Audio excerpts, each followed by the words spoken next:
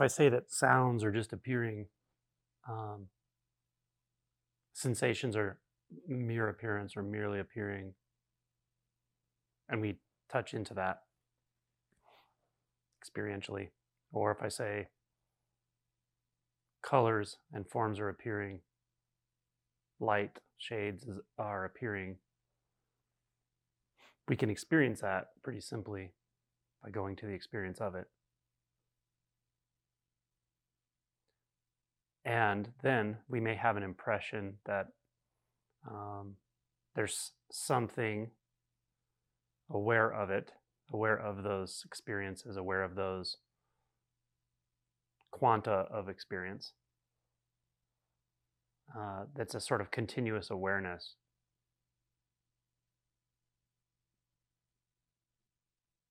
That is an afterthought. That is a thought.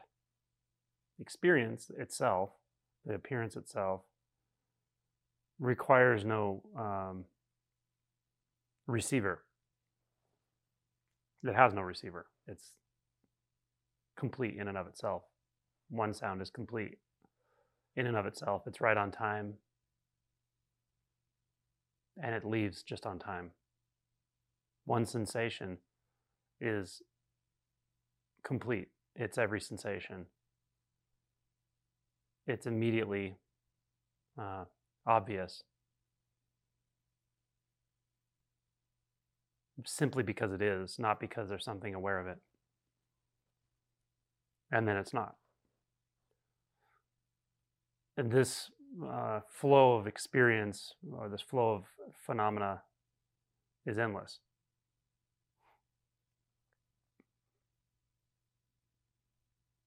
But again, hearing this or even experiencing it and then reflecting back into the mind, reflecting back into thought, it will appear a certain way as if there's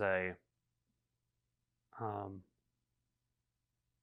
an aware space, an aware agent, um, an aware entity that sort of holds that data or holds those experiences in continuity. And perhaps that's what it is that repeatedly brings our attention back to the mind, to thought, because that has the quality of thought, has the feel of thought to it. Something that's sort of summating experience, apparently. That's what thought sort of does. But it's because of the reflective nature of thought that appears to happen.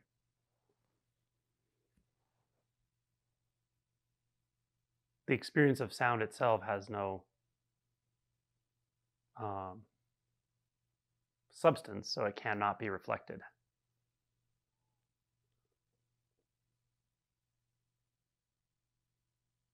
The pure experience of seeing, or I should just say the seen, has no substance, has no essence, so it cannot be reflected. So the experience of it or the appearance of it requires no reflection, requires no receiver or agent.